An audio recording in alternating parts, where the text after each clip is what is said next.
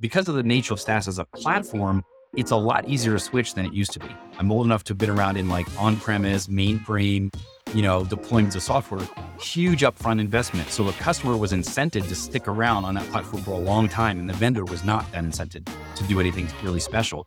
In SaaS, switching costs are much easier.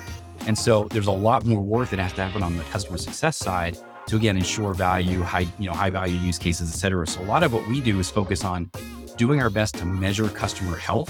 And you can think of health from a vendor's perspective as value from a customer's perspective. So if I believe you as a customer are deriving great value from Box, I will give you a high health score. If I think you're not deriving great value, you're going to have a low health score. So the battle for us is less about, we've got to fend off these competitors all the time. Really, if you think about it proactively, our job is just deliver as much value as we possibly can.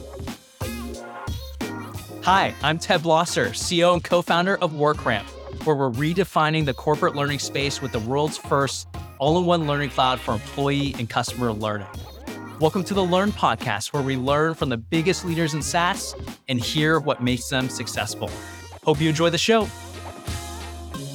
Hey everyone, so excited to have you back today. We are delighted to have on our guest, John Herstein, Chief Customer Officer at Box. John and I worked together back in the day at Box, so I'm so delighted to have him on the show. Thanks for joining, John. Absolutely, Ted. Thanks for having me on, and it's great to see you again. Well, let's jump into it. Let's start with your background. Give us let's say a Cliff Notes summary on your career, and then we'll actually spend some of our time at your deep dive into your time at Box, and also maybe one interesting fact many people may not know about you. Okay, sure. So I spent most of my career in consulting. So I came out of college with a computer science background, worked for a company that used to be called Anderson Consulting, now Accenture, you would know it as, and then worked for a software company called Informatica, then one called NetSuite, and now here at Box. So I'm a little unusual in that I tend to spend a lot of time at one company. And I think my average tenure at companies now is 7 or 8 years. So although I've been working for 30 plus years, I've only worked for 4 companies, which is, as you know, quite unusual in tech. As I said, most of my career was in consulting. Box was the first role I had where it really expanded on my consulting background to look more comprehensively at all of what we now call customer success. So at Box, where I've been for the past 12 years, customer success comprises our CSMs, our customer success managers, our consulting organization, and our support team, as well as a couple other miscellaneous things. But that's kind of the core of what I'm responsible for here at Box. And before we jump into your time at Box, and I'd love to share some of the stories we shared together, what was that tipping point that changed you from consulting over into, I don't know if you call it the dark side, but into let's say working at an actual company versus consulting for one? Well, yeah, it's a great point. I mean, the 3 companies I worked for in consulting were all very different. Accenture was a pure play consulting company, right? So we were just kind of going in, doing work for clients and coming out. And you're right, it's very different, right? When you're day-to-day responsible for the decisions that you make and living with them versus you're a consultant, you fly in, you make some recommendations, then you leave, and it's some sort of someone else's problem to solve. And you never really get to see those outcomes. You never really get to see whether the decisions or recommendations you made panned out. Right. And actually, one of the things I learned from one of my bosses at Box was you should be in a role long enough to live with the consequences of the decisions that you make in that role. Right. And if you're bouncing from year to year to different things, you always look back and think you were super successful, but you don't actually know. So maybe I've been a little extreme on that, or I'm at companies too long. I don't know, but it's been a great time at Box. But the other 2 software companies I worked for before Box were consulting teams inside of a software company implementing our software for customers, and was able to kind of take that experience. That's what started the conversation with Box, because Box was starting to get into enterprise, as you'll recall, and we were starting to have higher expectations from customers around, well, okay, we bought the software, but now what do we do, right? And with smaller customers, it was like, oh, well, Box is easy. You just turn it on, you start using it, it's no problem. But when you're in the enterprise, you have to think about things like, well, what about security and user management and content migration? And it becomes a consulting engagement. And so I first started engaging with Box around this consulting conversation, but then my boss, who was our COO at the time, said, well, we've also got a support team and we've got these folks that we call client service associates. Like, why don't you take all that together and sort of run it? I didn't think I was interviewing for that job. I thought I was interviewing for a consulting job, and it turned into this, like, why don't you go run customer success at Box? Package deal. Well, I'll date ourselves a little bit. So when we met, I think it was 2011. I still remember. Yeah. It almost feels like yesterday. And so I wanted you to actually share a story with the audience where, and I'll tip the audience off a little bit. It was a story around you're introducing yourself to the company. I was in the lunchroom. I think I was sitting towards the back, and I was like, "Who's this guy, John, coming in?" Yeah. And you tell this story around this barbershop experience. I literally haven't forgotten it to this day. Tell us a little bit about the story. Yeah. If you still agree with the story, Yeah. give the audience some background on the story. Because again, if it got etched in my head, I want to get etched in everyone listening's head as well in terms of how you think about customer success. Yeah, it is kind of a memorable story for me too. I went out to Cincinnati, Ohio. It was my first customer visit at Box. So it was, I don't know, within a few weeks that I was at Box, and there was a team, I think a CSM and a sales rep were going out to see this customer. And they were one of our first enterprise customers. It was kind of a big deal, probably one of our biggest customers at the time. And it was my first customer visit, so was really looking forward to it. And I realized a day or so before the trip that, like, my hair was sort of out of control, and wasn't super professional. And I just thought I need to get a haircut, but with the travel and everything, I didn't have time. So I landed in Cincinnati, and I was using Yelp at the time, so sort of looking for the best barber I could find, the best rated barber in Cincinnati, and I find this barber shop. And they had a really funny name. I don't remember now, but it was something like, the King's Barber or something like Royal Barber or something like that. So it was sort of fancy, but you go there and it's not fancy at all. And it was just sort of an experience of being in this barber shop. And this guy was like an Elvis impersonator, and he'd been in movies. And so he had this whole backstory. His son was working in the shop. I think it was summertime. And his son was like, offered me a shoe shine. Like, there was just this whole experience that was going on. But what really stuck out to me in the story that I told at Box was when he was all done cutting my hair, and there's that moment, that reveal moment, right, where you look in the mirror and they hold the mirror to the back of your head. You can kind of see what it looks like. And he said to me, "Is this the best haircut you've ever received?" Or something along those lines. And it was such a direct question. And I don't know if it was or not, but you kind of felt compelled to say, yes, this is great. And then he said, "Well, that's good, because if you said no, I wasn't going to charge you for this, for the haircut." And the reason why it really stood out to me from the standpoint of my job and why I related to the Box was that our mindset around customer service, I wanted it to be that, right? Which was to create the best experience we could for our customers. And it's funny, when I told you the story of how I started at Box, it was really a consulting conversation. There was no job description because there was no one doing that job at Box. And so the day I started, my boss handed me basically a half-page written, job description, and basically said, "Here's what your job is, go do it." And effectively what it said was, your job is to delight our customers. And so my mantra, you'll probably remember this, Ted, for the first couple of years I was at Box, was all about customer delight. And that story was a story of customer delight. Like, was this a delightful experience for you? But in the vein of your podcast, which is all about learning, what I would say to you and your audience is that I think I learned that was a little too simplistic, right? This idea of customer delight. And what I mean by that, and what I say quite often, is that delight is important, but it's insufficient, right? In the sense that it's not enough to just delight your customers. Your customers can love working with you. They can think you're a great partner. They can think you've got great people, great values, and all that. But at the end of the day, people buy software or products in general or services in general because they believe it will provide some business benefit to them, right? If we're talking about B2B, right? B2C is obviously a completely different world, but in the world of B2B, people don't buy products because they like you, right? They buy products because they think they're going to solve a problem in their business, generate some ROI. And so you have to couple creating a delightful experience for your customer, with providing real business value, solving real business problems.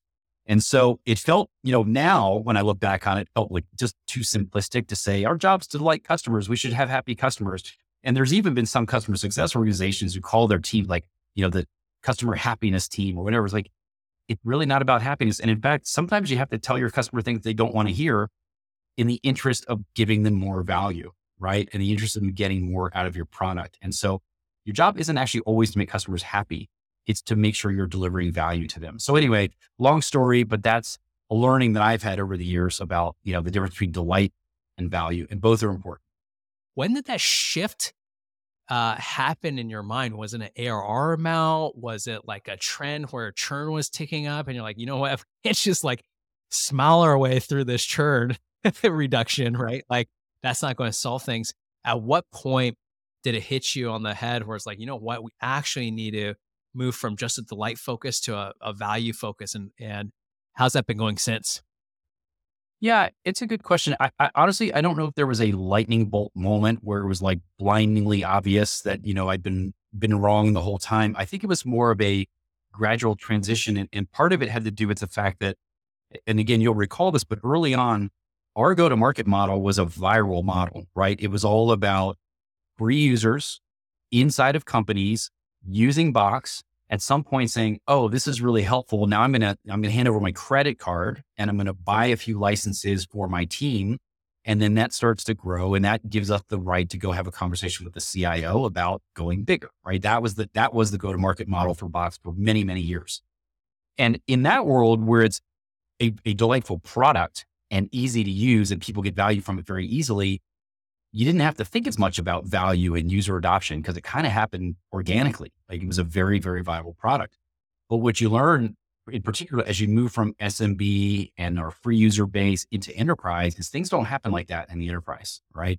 And I'm sure you've learned this yourself, right? With WorkRamp, it's hard to get people to do something different in a company, right? It's about user behavior and behavior modification and change management, and you have to do more than just have a product that people like, right? Again, you have to solve a business problem for them that's compelling enough that users will do something different than what they used to do, right? And so I think it occurred over time as we worked with more and more enterprise companies, and we saw that just having a high adoption rate wasn't sufficient in all cases to prevent churn. Sometimes you'd have really high adoption and customers would churn anyway. And like, well, why is that?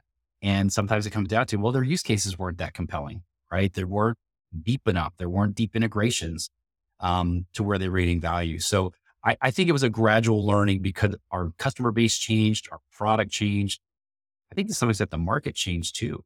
Back then SaaS was kind of fun and, it was easy and you could just sign up and try it. If you didn't like it, you would sign up for something else and try something else. And now enterprise, right? So it's a very different sales model.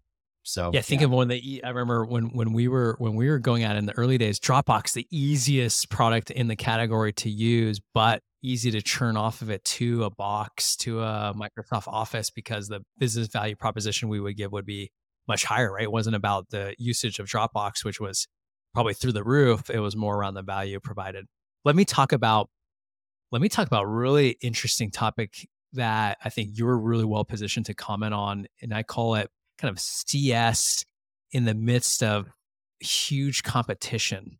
What's hard in the space is that when you come up for things like renewals, you have some very good options out there. You have Microsoft Office, which has an embedded OneDrive product. You have Dropbox. You have G Drive that Google can provide in their app suite. How do you run a successful renewal CS org every day when every single renewal, I'm assuming maybe not every single one, but you probably have to address the elephant in the room of, hey, why stay on the best of breed platform product versus going to a bundled product? Walk us through how you run a team amidst tough competition like that.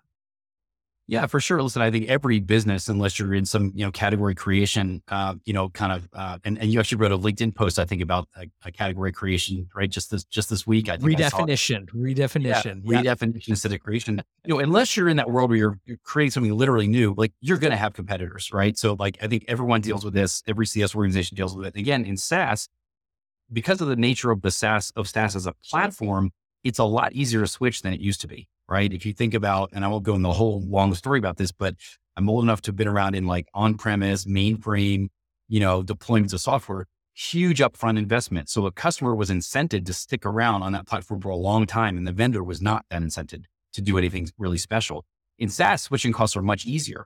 And so there's a lot more work that has to happen on the customer success side to, again, ensure value, high value use cases, et cetera. So a lot of what we do is focus on doing our best to measure customer health. And we've got a whole framework for how we measure that. And you can think of health from a vendor's perspective as value from a customer's perspective. So if I believe you as a customer are deriving great value from Box, I will give you a high health score. If I think you're not deriving great value, you're going to have a low health score. And so that's kind of the way we think about it.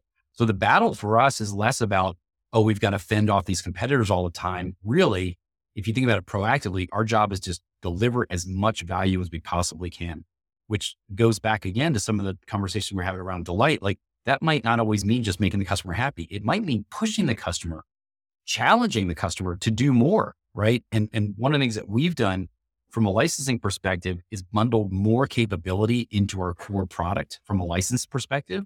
So now the customer has access to digital signature through Box Sign, collaboration through Box Canvas is coming to GA soon, security features through Box Shield. But the customer has to do work to get those things up and running. So a lot of the work we have to do in CS, and it's not just CSMs, it's consulting and support, is challenge the customer to say, you're doing really basic stuff. You're not getting all the value you could. And think about it. That's a tough conversation, right? Because if I go to you and say, doing your job poorly. Yeah, you're not doing your job well. Oh, and by the way, you're paying too much for what you're using. And that, that could spark the customer to say, oh, well, we'll go look for something cheaper. No. That's not the point. The point is you have access to all these capabilities. Let's figure out how to maximize them. So a lot of our work in customer success is less about like worrying about competition. They're there. Trust me. It's more though about how do you get the customer to get the most value they can from what they're already, spending right with you. Because they have access to all these features. Let me deep dive into this a little bit further. So I'm going to take a hypothetical customer. Let's say you have customer Acme Corp. Yep. They're doing really well. Product Love those usage guys. is there. Great customer. Acme Corp, the best Acme, company. amazing. Yes. They're doing great things with the product, high product usage. They're showing that they're getting value. So in your QBRs, they're saying, hey, we're checking the boxes for the use cases that we want to satisfy. Then when you come closer to renewal and having those hard conversations, is your philosophy be proactive in saying, hey, are you looking at competition? Are you looking at other vendors? Or is your philosophy more around, hey, we keep blinders on what we can control and we kind of roll into a renewal and into the next term, just assuming things are all fine dating? What's your like, if we have to get a little more tactical, what's your advice there? Yeah, I would not be complacent. Particularly when you're dealing with these sweet kind of vendors, right? Because here's the reality. If we take Microsoft as an example, in a sense, you could say we compete with Microsoft. We don't really directly compete with Microsoft because we don't have the breadth of products that they have, right? We don't have a productivity suite. We don't have a, Active Directory tool, right? That's not what we do. We're a content platform. And the argument would be, well, Office 365 also has a content platform in OneDrive. So why wouldn't we just use that? Because we're already paying for it. We have to make that argument every day. What's the added value of using Box, et cetera? But the reality is it's not just a competitive situation. It's really a coexist situation. Every one of our customers is also a Microsoft customer or a Google customer or both, right? So it's not a question of like my CSM is trying to convince a customer to not use Microsoft. That's never going to happen, right? Or not use Google. That's never going to happen. It's more how do we position ourselves as part of the ecosystem for the customer and why there's a value add in using us plus those other products as opposed to us instead of those other products. That makes sense. So yeah, we have to be proactive because otherwise, if we assume everything's fine, and even sometimes, usage looks good. And we talked about this earlier, but just because usage is good, if the use cases are low value, really basic things, it doesn't matter how high your adoption is. If they could very quickly say, oh, we can just take those use cases and re-platform them. It's a little bit of work to do migration, but not that big of a deal. That's a problem. You have to look for really high value, deeply embedded, highly integrated use cases. And that's the benefit we think of having a platform is that we have those capabilities to deeply integrate into other things. Yeah, to regurgitate what you're saying is like understand the customer's tech stack and whether you are competing against a bundle player or not. If you understand the tech stack and you're deeply integrated into their tech stack, you can just position, hey, we are the best choice in this part of your tech stack. We understand your business. Let's leave us put for the next renewal. So that's great. That's great advice. Let me actually switch topics just a little bit. I don't think I've told you this whole story too, but I'm actually curious to get your opinion. It's going to be around scaled CS here in a second. But so Yep. when I was at Box, I remember when I was a product manager this time, it's 2014, I think. And Aaron Levy, the CEO, for those of you who don't know, would rush into the room and say, "Oh, I just love self-serve. I love our SMBs. They're a great funnel for us. Let's go build like 10 things for SMB." And so all of the PMs would look at each other and say, "Oh, okay, let's give them some SMB focus features." And then I remember once I started WorkRamp, I think that's 2018. I was running our Series A pitch deck by him, late 2018. And at that time, ServiceNow was just crushing it. He's like, "Oh, geez, I wish we just had only enterprise customers."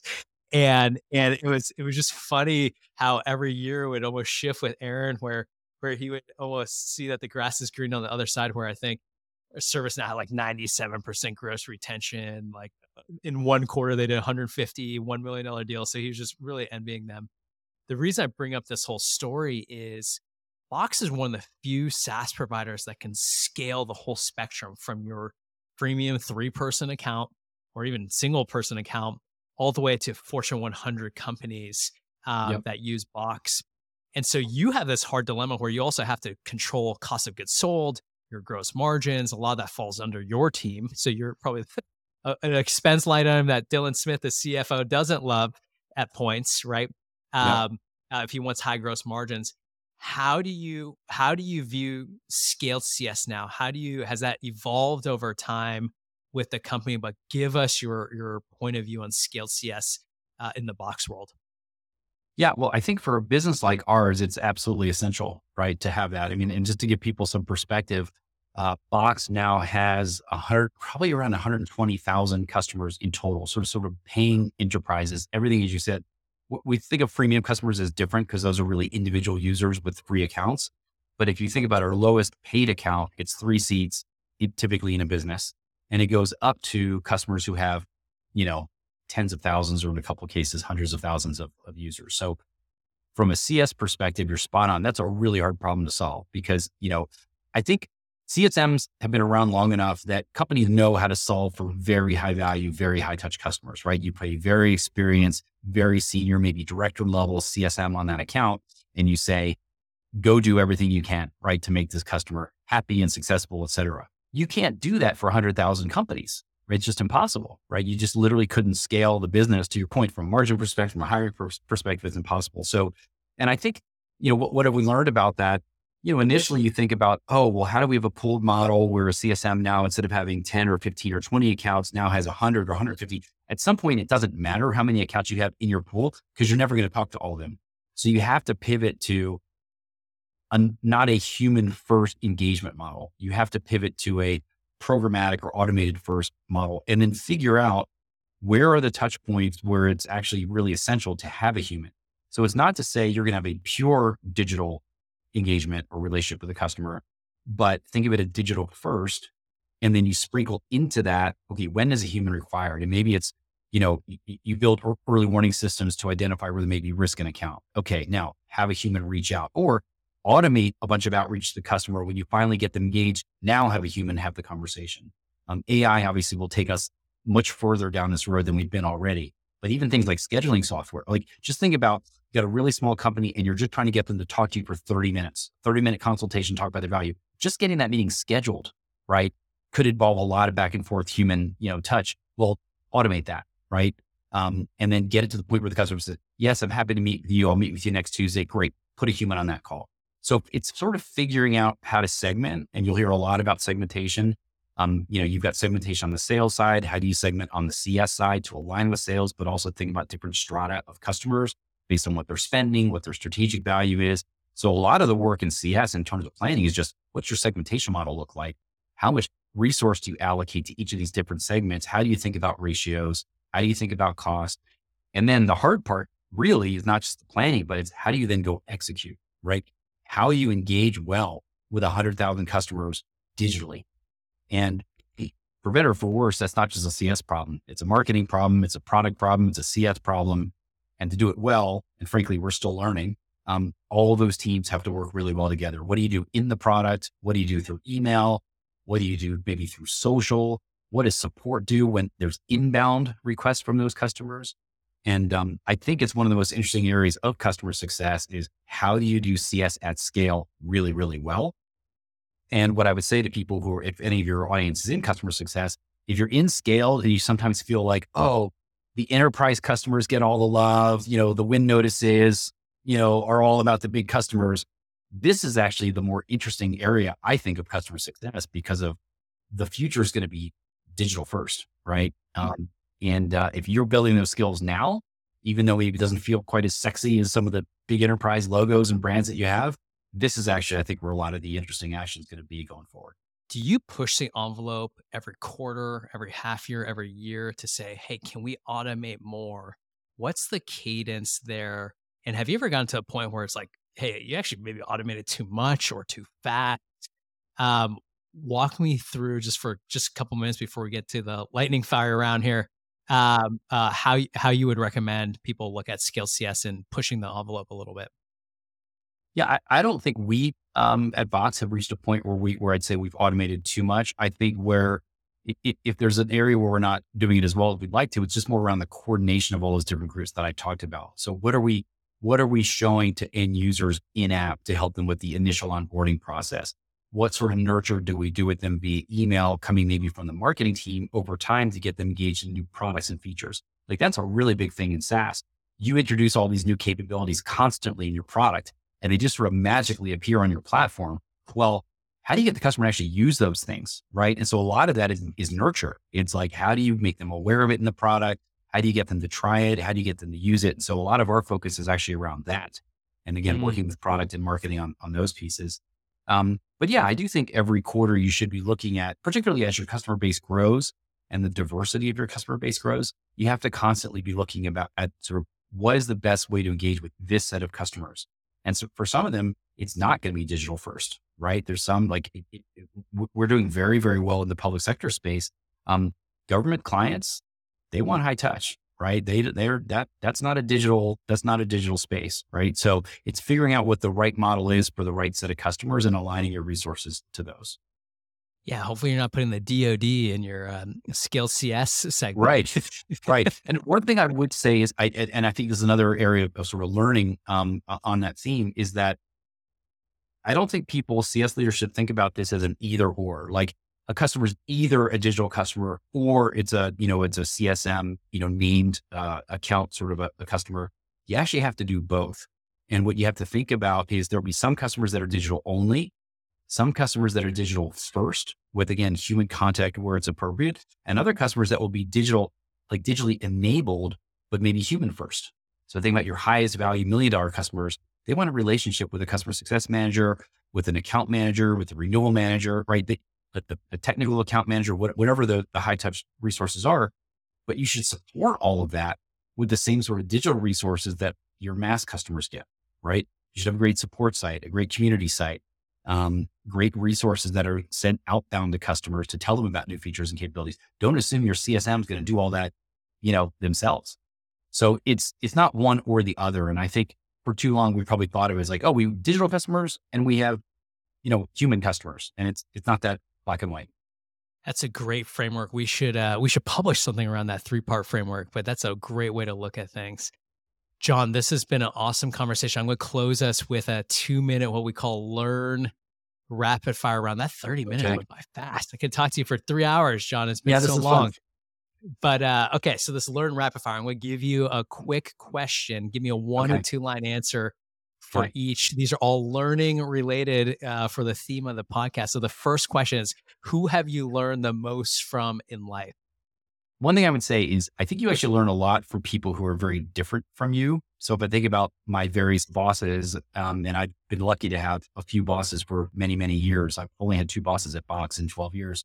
And stylistically, very different people from me, right? And so they challenge you in different ways. Sometimes maybe you butt heads a little bit because you don't see things in quite the same way, but you also grow because they're like making you uncomfortable about the way you approach things. And so think about learning not just from people who already agree with you or already do things your way, but actually do things in a different way. And at first it may be super uncomfortable, but I learned a ton from my current boss and we were very different. So I love that answer. Okay, next one. What is one podcast, book, blog you've learned the most from, or even that it's hot on your list right now that you want to recommend? Yeah, I mean, I don't know if it's a great podcast person in terms of like, I'm going to listen to this one from now on, obviously, but like from a learning perspective, I do it more as a distraction or to like maybe blend a little bit of like personal interest and business. So the All In podcast, I don't know if people know that one. It's pretty well known, but on the one hand, you can find it fairly annoying because it's a bunch of really rich people talking about things. But on the other hand, pretty interesting perspective on everything from politics to technology to science, economics, et cetera, global political things. So that one's kind of interesting. But I think I would say, and maybe a little bit of a lesson from my career is, learn from other trying to do the same thing you're trying to do, right? So not so much a podcast, but, networking with other people outside of your company who are trying to accomplish the same things you're trying to accomplish. And so some of the best things I've learned about customer success were from other CS leaders that don't even look at Box. I love that. And you're right. I think All In podcast, I'm spouting out facts from the podcast, but you're right. At the same time, like these are just four guys who've made billions of dollars. That are just like they're a very different perspective than I do. But it's heavy debates. So, all right, one topic. If you were, let's say, if you retire, had all the time in the world, you would want to learn about in the future. It could be anything. Yeah, this one's easy, actually. I'm a geek about woodworking, and I would love to, in my retirement, just build things with my hands. And so I watch a lot, like a ridiculous amount of YouTube videos of just a few woodworkers that I follow on techniques and tools. And it's a weird obsession. Should have brought something on the show. That would have been great. Yeah, we're moving soon. I'm going to have a little more space after we move. So check back with me in a year and I'll have made something. Last one big piece of career advice for anyone who wants to get to the top of the mountain like you have. What's your biggest piece of career advice? I would go back to the networking thing. And probably one thing I didn't do early enough in my career was that networking. What I mean by that is not so much from the standpoint of like, okay, I'm going to climb and use my network to climb, but it's more when you're inside of a company, your perspective can be a little bit shrouded by the company's perspective, right? And so for the first 3 companies I worked for, everyone I learned from were the people I worked with at the same company, right? And when I got into the job at Box, I'd never run a customer success team before. I'd never run support before. I never had a team called CSM. And so almost out of necessity, I had to go find people, and the Gainsight community was a great community for me. But just meeting other customer success leaders, many of whom, if you think about the early 2010s, were also learning how to build customer success teams. We weren't the first ones to do it, but we're relatively early. And, what are you finding? Conversations around like, how do you do compensation? How do you measure your CSMs? What's the job definition for a CSM? None of us really knew, right? So that networking was critical to me being successful in this role, because I could just go ask other people who weren't, they didn't have any attachment to, Box or what decisions we were going to make, but they were helpful to me in building. And there's a ton of people I could name on that, but I would say to people, it's never too early to start that. And that networking comes in handy when you're hiring people, doing things like reference checking. When you're trying to hire someone, you're looking for someone, you reach out to your network and like, who do you know? It's an amazing thing. And it's never too soon to start building that. John, that's great advice and a great way to wrap up an awesome session. So John, thanks so much again for joining us. The audience, I'm sure, is going to love everything that you shared here. And I'll hope to see you again soon here. Let's not make it 3 or 4 years until we catch up next. True. Well, Ted, we love what you're doing at WorkRamp over here at Box, and appreciate you having me on the show, and best of luck. All right. Thanks, John. Talk soon. Thank you, everyone, for joining. We hope you enjoyed the episode. And remember, always be learning.